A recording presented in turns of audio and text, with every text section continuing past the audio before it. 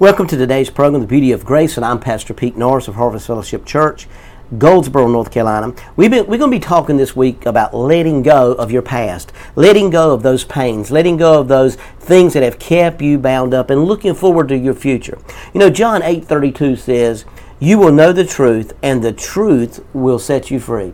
So we got to understand today that you will know the truth, and the truth will set you free. You know, I love what Isaiah 58 verse 12 says in the Message Bible. You'll use the old rubble of past life to build anew. Rebuild the foundation from out of your past. You'll be known as those who can fix anything, restore old ruins, rebuild, renovate, make the community livable again. You know, I want you to understand today that you need to make your body a place that you can enjoy. You say, well, Pastor, you just don't know what I've been through. Well, guys, sometimes we just got to shake the dust off our feet. We got to shake off all the old baggage. You know, brothers and sisters, don't be a prisoner of the past. So many people have devastating things. I'm not belittling, any of those devastating things that you've been through in your life. You know, some people are always dwelling on the disappointments. What's going to happen next? Look what this is going to happen. Every time I think I'm making one step forward, I fall back two. They can't understand why their prayers aren't being answered, why their loved ones wasn't healed, or why they were mistreated. You know, so many times in life it looks like it just hits us over and over and over and over. We've got to ask ourselves a question. You know, some people have lived so long in self-pity that it has become a part of their identity. Now, I want you to ask yourself, when you look in the mirror, what do you see?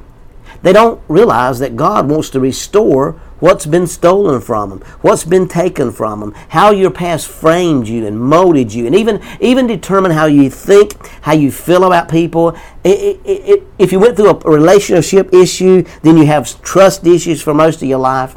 If you're not willing to let go of the old, don't expect God to do the new. Because He can never do the new until you let go of the old. The old will keep you in bondage forever, and you can never have your destiny. You can never have your dream, and you can never have your purpose because you can't get out of your old.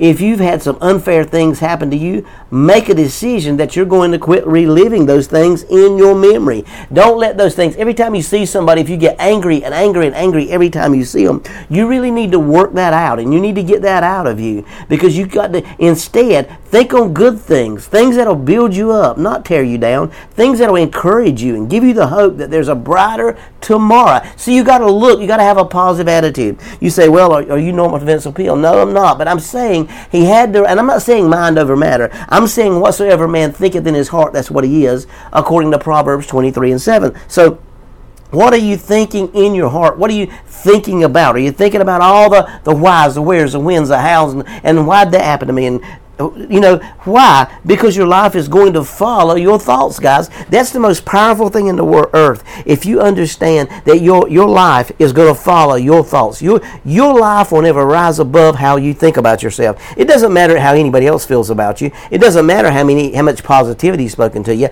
If you don't see yourself as having the ability and having the authority and deserve God's best in your life, you'll never have it. If you're constantly dwelling on all of the negative things that happen to you, focusing on the mistakes you've made and what you've done wrong, then you're perpetuating that problem. In other words, you're feeding that problem over and over and over. You got to think on those good things. The Bible tells us in Philippians 4:8, think on those things that are pure, think on those things that are holy, think on those things that are good. If you're not thinking on those things, then you're not thinking the way God said wants you to think. And the Bible said in 1 Corinthians 2:16 that you and I have the mind of Christ. So as we begin to think like Christ, we begin to determine our destiny. So you will never be truly happy as long as you harbor bitterness, unforgiveness, all those things in your heart. You got to let go of those things. Trust God to bring healing. Say, Lord, I don't understand why I'm feeling this way. Help me understand me. Help me understand what you see in me. Help me to realize that you got a plan for me. You know, the Bible says in Isaiah 26:3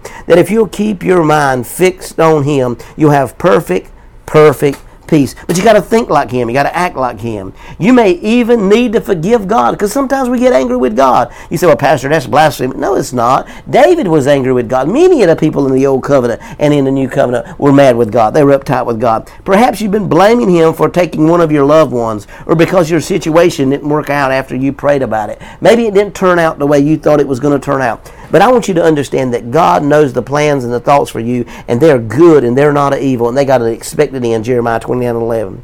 If you don't deal with it, you will wallow in self-pity all your life. You must let go of those negative attitudes and the accompanying anger. Let it go. If you're going to go forward in life, you must quit looking backwards. You got to look forward if you want to go forward. You can't focus on your past. You can't focus on your pain. You got to focus on your purpose. And your purpose is driving you to your future. So just enjoy and realize this is the beauty of grace.